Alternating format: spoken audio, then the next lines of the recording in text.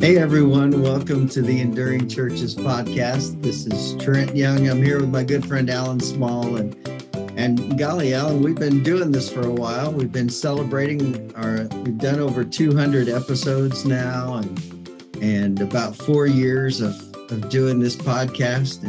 And so today, Alan, we're going to talk some about what Dana and I, when we meet with couples, we talk about landmines, which are expectations. And everybody's got some expectations. And so today, I think it's important that we talk about, do churches have expectations, or should they have expectations? And so I think this be a good topic today, Alan. Yeah, I think talking about expectations is really important. But I want to note that this is our official 201st episode, and that may be the first recording of the word golly in our podcast in those 201, but it probably won't be the last. But anyway, it'll come back around sometime. But wasn't expecting that. So anyway, but let's talk about expectations today, Trent, because I've been in churches, you've been in churches where we have walked in and we've seen a lot of issues unfold where people had no expectations. They didn't know if a Sunday school teacher was going to show up, if the nursery workers were going to show up. They say, well, we don't have any guests. And then when a guest comes in, they don't know what to do. And I call those no expectation churches. And I think that's a real problem. And what we're talking about, really, this affects mostly churches, I think, are in a steady decline and in need of probably more help than what we're going to suggest today can do. But this is a great place to start. You can really stop kind of the bleeding. I guess maybe in a way, this is like the tourniquet for everything, is to build a sense of expectations in your church. Yeah. And so maybe, and we're going to use the word expectation a lot today. And I thought of a phrase that I heard a long time ago, that if you fail to plan, you plan to fail. And I think that's what a lot of this expectation is that you're not planning for things to happen, not expecting a guest to come in, or we're going to talk about several areas, but are you doing things and planning for things to happen if someone does come to visit your church? Yeah, so you kind of picked on the easy one, I think, right there, is the planning for guests. So let's talk about that, because we have both been in churches where the people were like, well, no one ever comes and visits our church. And there's a reason. Well, we need to plan for guests. We need to expect that guests are going to show up to our church. And if we're not we're not going to know what to do when they come in. So what are some of the things that we need to think about when guests do show up? Alan, as we start off thinking about a guest, and you got to start off thinking about your front door. When someone comes to your church, hopefully you've been actively inviting people. That maybe that's the first part of planning, to get and inviting someone to come, right? But as you walk in your front door, we get so used to the way things look, smell, sound. But are they off-putting to a potential guest? Do we make them feel welcome? Or is there just a door that they don't know what's on the other side? Or is there crap piled up in your foyer, old material and stuff? Is it trashy? So there's lots of things like that we can help people feel welcome. Exactly. So, how are you going to plan to make them feel welcome? And what is your plan? The other side is that sometimes a guest will come into a church that doesn't have those expectations, and it's like they get a big target on their back all of a sudden, and the whole church is like sharks in the water, and they smell fresh blood, and they devour the person, or they're so surprised that they don't know what to do, so they completely ignore the person. So, how are you going to train your? Have you ever had a conversation with your people? This is how we act when a guest comes into our church. I think that's really important. Yeah, we'll talk about a great sermon topic. That would be a great, take take a couple of weeks off of your study in Revelations or whatever, and talk with your people about, okay, first of all, we should all be inviting people. And if they happen to show up, how are they going to be treated? Are we going to make them stand up and say, hey, tell us your name? And it's like, don't do that, by the way. That's not a good way to keep guests. Please and don't. that used to that used to happen a lot. But yeah, I think training, we've got to train our people in what to do. Yeah, I would encourage you too to have a conversation with your membership even about leaving the back few rows free for guests, and try to not use seats so that guests can have those seats.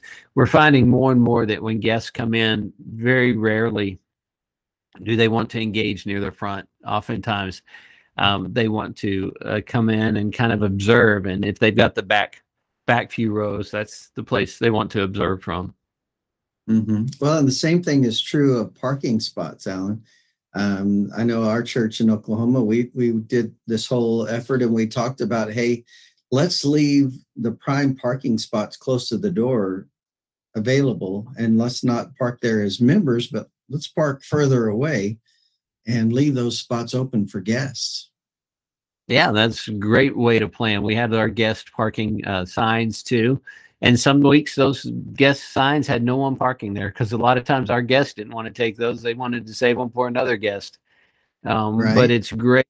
What it said to a guest was, we have planned on you. We know we expect to have guests. And so the first thing a guest would come when they would come into our parking lot, they say, oh, this is a church that expects that, because they have made plans for them to be here.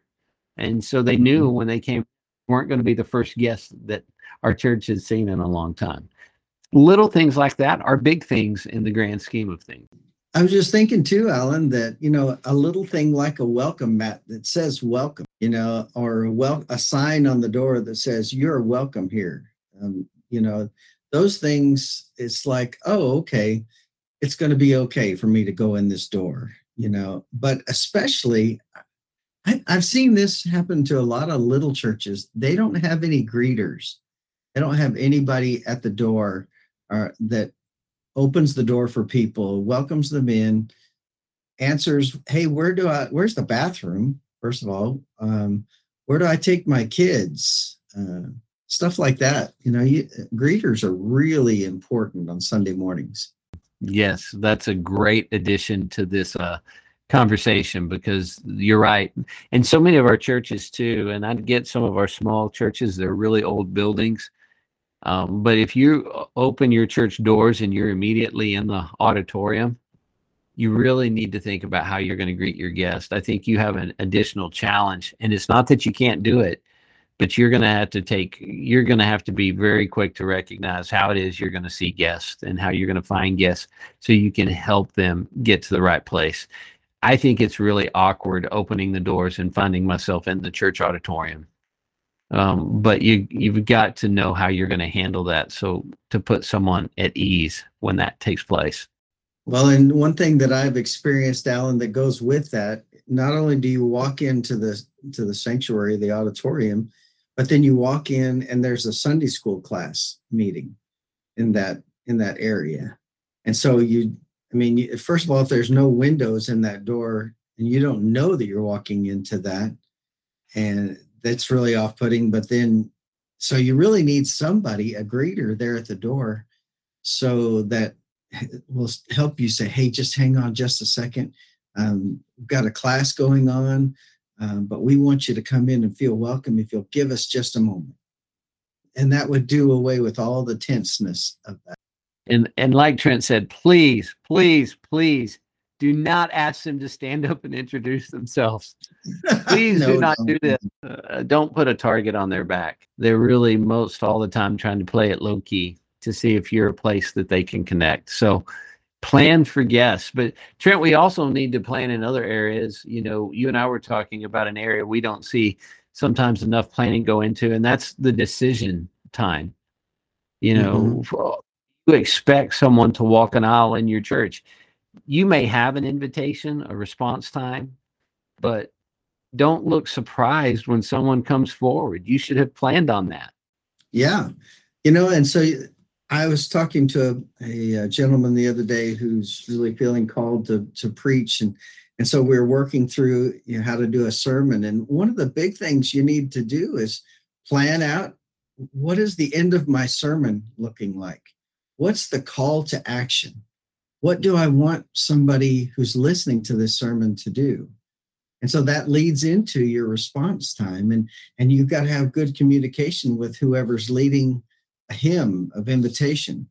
And maybe having some other people available to be able to help you, if somebody does come forward. It's one of the worst things, Alan, is if somebody comes forward to make a decision, but your church has those little cards that a lot of churches do, and you want people to fill them out, but you can't find them. I mean, like the person has come down and they're talking and you're like, okay, I can't find these stupid little cards, and people are scrambling. It's like, okay, you can tell nobody's come in a while and you're not planning for anyone to come. That's so true. I've seen those and I can picture it in my head right now, those times that I've seen that. So part of that too is planning. How are you going to handle someone if they're coming down to make a decision that they can't make on the spot too? So what are you going to say to someone? Well, we want to join the church, but you require a membership class. Do you know what you're going to say in that moment? Those things are important, and so you need to think through those things and be ready for those things. So you expect people to make a decision. You know how you're going to handle the different types of decisions that you have. Some people are going to feel a call to ministry. How are you going to handle that? Someone feels called to the mission. You're going to handle that. Someone comes forward and confesses a serious sin to you. How are you going to deal with that? All those kinds of things are important. Really have gone through in your head and know how you're going to handle. Well, and I was visiting with a pastor recently that he had a family that came and they were wanting to join the church, but there were some issues that needed to be talked through beforehand. And so the pastor needed to think through, just as you said, Alan, what to say, because the church is expecting you to say something, and the people that are coming forward are expecting you to say something, have a plan. And so in that case, he needed to be able to say, I'm so glad that you guys have come forward this morning. This is wonderful. And we want to talk through some issues so that you're better prepared for this. And so we're going to take a little bit of time. We're going to tell the church that you're making a decision. We're going to work through this, and so just kind of thinking through how to not make the people ill at ease. And then also, just let the church say, hey, we're going to take a little time. Yeah. The last thing we want to do is force someone into a bad spot during a response time, whether that's the pastor, church, whether that's the person. We don't want people to be in a bad place with those things. So make sure that you plan for decisions. Now, Trent, you mentioned a minute ago too, we've talked a little bit in this situation. Sometimes people come forward and want to join a church. And I don't know about you, but when I grew up, someone wanted to join the church. They walked the aisle, filled out a card, all this kind of stuff. And we accepted them or didn't accept them. We baptized them or we did something. But you and both say that's probably not our best way. We prefer that a church consider to have a new members class, and that you take time to, but whatever it is you're doing, you need to plan for new members. If you don't plan for new members, your membership's going to get old and you're going to run out of members. So you need to plan for new members. Well, I think that the new members class is a great opportunity to explain better to people what membership means and what your expectations are. We're going to talk about that a little bit in just a second, but the church should have some expectations of a person who is joining the church, and you need to be able to communicate those with those folks. You also need to be able to answer questions that people have, because they have expectations too. The people that are coming and visiting your church and potentially going to join your church if you have membership in your church, they have expectations about what the church is going to do for them. And so that new members class is a great opportunity to work through all that stuff, to give a great overview of what your church does, your vision and mission of your church. So I think it's a great opportunity. And what we're talking about is we've been talking about church as grow expectations. A new members class is actually saying we do have expectations and we want you to know what they are up front. And what you're doing is you're changing the DNA of a bad situation into a positive situation. And so you're moving from zero expectations to having expectations to having people come in with expectations. And that's going to breed a whole new culture inside the church. So I think this is a huge deal. This is your opportunity when you have someone who's new to really begin to build the kind of culture and the kind of DNA in the church body that you've been longing to have. And so if you don't do this, if you don't build this sense of expectation, there's going to be a lot of trouble that goes along with that. I think you can also invite people who haven't come forward or haven't made it public that they wanted to join the church, but maybe they're thinking about it.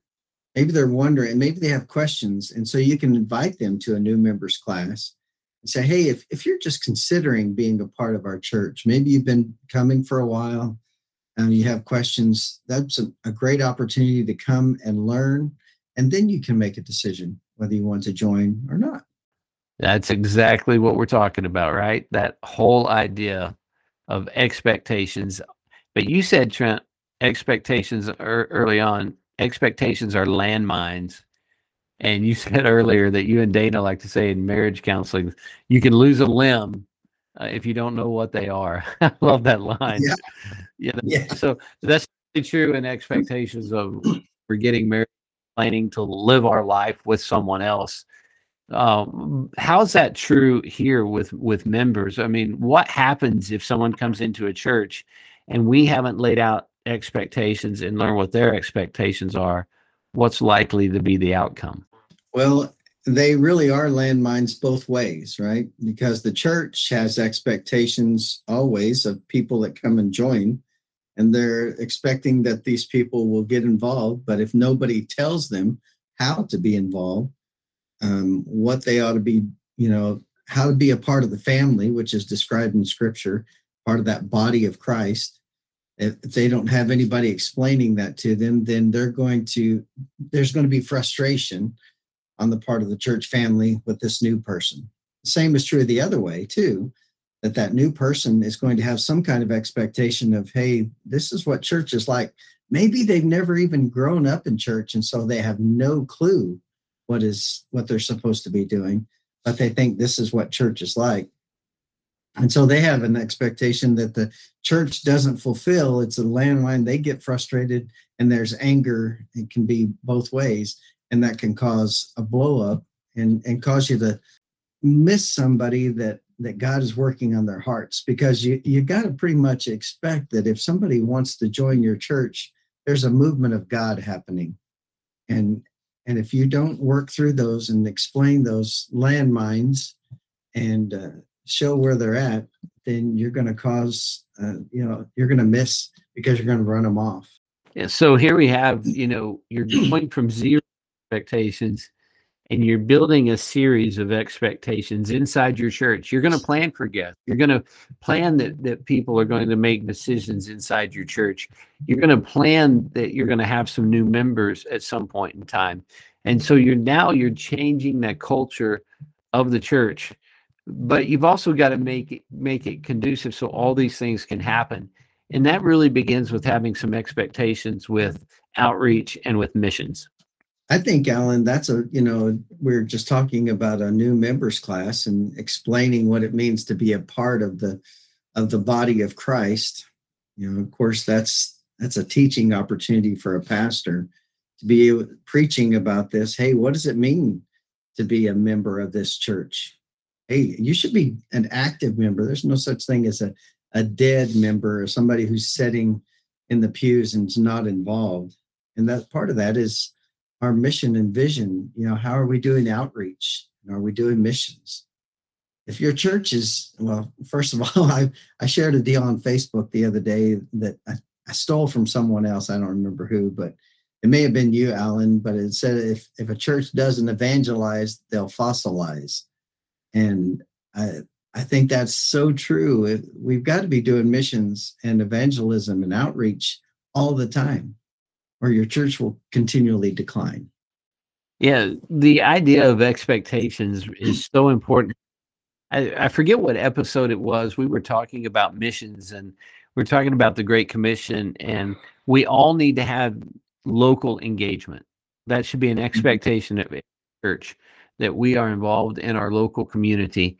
But to be healthy, to be at a place of health, you need to be in at least 2 of the 4 quadrants mentioned in the Great Commission. And I really think ideally we would be in all 4, but I get that some churches just physically aren't big enough to do that. But we should strive to be as much involved in all 4 quadrants of the Great Commission as we can.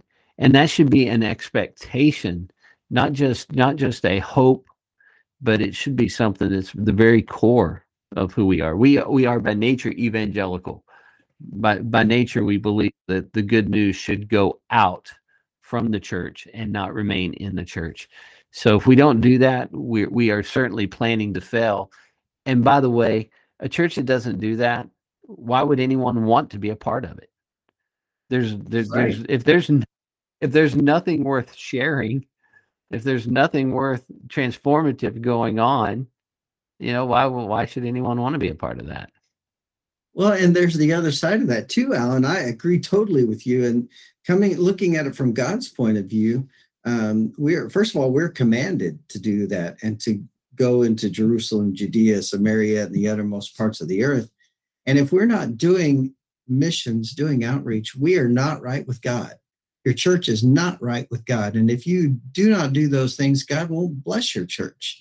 And so you're causing your own demise. So I really think this is an important deal, and you should have expectation that your church is going to do it. I have to share with you, Alan, the church that we joined, they do a good job of this. They divide it up into, they have local outreach and missions. And so they have a committee, a group that is constantly working on ideas and opportunities for that. And then they have a group that does missions and outreach that is beyond their local town, local community. And so they're always working on ideas and outreach opportunities. So it takes some work. Those things don't just happen. You've got to have some people working and putting opportunities together. Yeah, and I love that because that's who we are. This is the part that should kind of ignite something in all of us. And maybe it should have been the first one that we talked about. I don't know, but you need for outreach and missions. It's just like you said, it's the DNA that drives everything else. There's one more I think we should talk about, because I think we need to have some expectations of people who are in leadership. So we should expect leaders to lead. The staff should lead, volunteers should lead. What are we talking about when we're talking about expectations for them? Well, for sure, if you have a paid staff, Alan, I know that you had paid staff in your churches that you led. And so I'm sure you probably had a job description of some sort for those people that were on your staff. You had expectations that they would do certain things, right? And so I think that's a big part of the expectations, is just laying it out. Yeah, and I know we constantly kind of refined and changed, and sometimes there's the unwritten job description too, right? Mm-hmm. Because the job description has that thing and other duties as assigned, but I think the scary ones are those unwritten ones. But if you've not written them down, you really can't hold people accountable to them, and I think that's what we're talking about. Is there accountability? So the idea of job descriptions is so you can actually hold someone accountable. Are you doing what is expected of you? And that's an important conversation that we need to be able to have is, are you doing your job? So think of it as a volunteer. You go into a church, and Trent, you and I have been into this church. You go in and you've got a 5-year-old kid with you. Oh, the 5-year-old teacher's not here. Mhm. Well, well, sometimes they're 20 minutes late, or sometimes they don't show up, but Mm. they can go to high school because their teacher's here, and it sometimes just becomes a big joke Mhm. that everyone's off doing their own thing because there's no sense of expectation. Do you expect your teachers to be there on time? Do you expect their classes to start on time? Do you expect your worship service to start on time? What are the expectations of the role of pastor? Do you want them in the office 40 hours a week? Do you want to hold that over their head, or do you expect them to be out in the community, meeting people, getting to know people? Do you expect them to spend 5 days a week doing hospital visits, or do you expect them to share the workload? What are the expectations? And so you need to put that series of expectations around them. Yeah, I think, for volunteers, having a job description that's written out is really very important. Some people think, well, for volunteers, we can't expect a whole lot. It's like, why not? And I think it goes back to the terrible way that most of the time we fill positions in churches. And that is, well, you got the committee on committees, right? That fills positions, the committee from hell, as we like to call it. And so, and the way that they typically put people in the positions is, well, so and so has been kind of visiting for a while. Maybe we could put them on here and they'll get more involved. Wrong. Um, or, well, we just need somebody. We'll ask so and so. They'll say yes. It's terrible. And so we have no expectations. We also say to those people that we invite to teach a Sunday school class or be on a committee, we'll say to them, well, it won't take a lot of time. You don't have to do a lot. And it just needs somebody to fill this position. And talk about the worst possible things to say to somebody. I expect that this is a hugely important, my nursery worker, gosh, that is a very, very important position. And yes, you're going to have to work hard because this is an important position. So it all comes in the way that we ask people to get started and what we expect of them. Right. And volunteers need expectations too. And I would venture, if you compare to a church that has high expectations of their volunteers and a church that has low expectations of their volunteers, that you're going to find volunteers are happier in the high expectations situation than they are in the low expectation situation. It goes counter to maybe what you think in your head, but people want to know what the job is. People want to do the job. I've got two daughters, and both of my daughters, if you give them a series of directions, they will follow them to the letter because they know that's what's expected of them. And I'm grateful for that. And that most people are that way. They're going to do what is expected. And so if we don't have expectations, we're not going to do it. I think that high functioning people, they like to know what's expected, and they're going to do a great job when you lay that all out. I think that's really, really key. And so today we've been talking about expectations and, all the possible expectations that we should have as a church. We talked about the expectations of guests and planning for them to come. I'm expecting that we're going to have some visitors because we've been out inviting people and this is what we want them to experience. And then, eventually we want to plan that somebody's going to make a decision for Jesus and that they're going to make that public. How are they going to do that? Have we explained that well enough so somebody knows that, hey, during this invitation, this response time, you can make that decision public?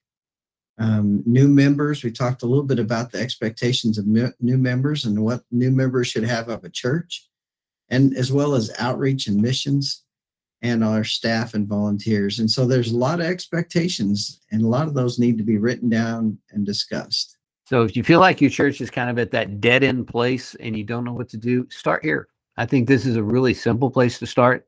Just start building in a culture of expectations.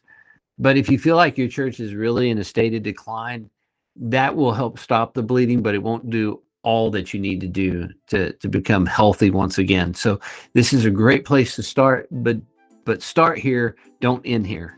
And I think you'll find on your way to being an enduring church. We want to thank you for joining us today as we talked about building a set of expectations in your church. And we hope this has been a blessing to you. Please share it with someone else, and be sure you join us next week when we continue to help you and your church endure. Thanks.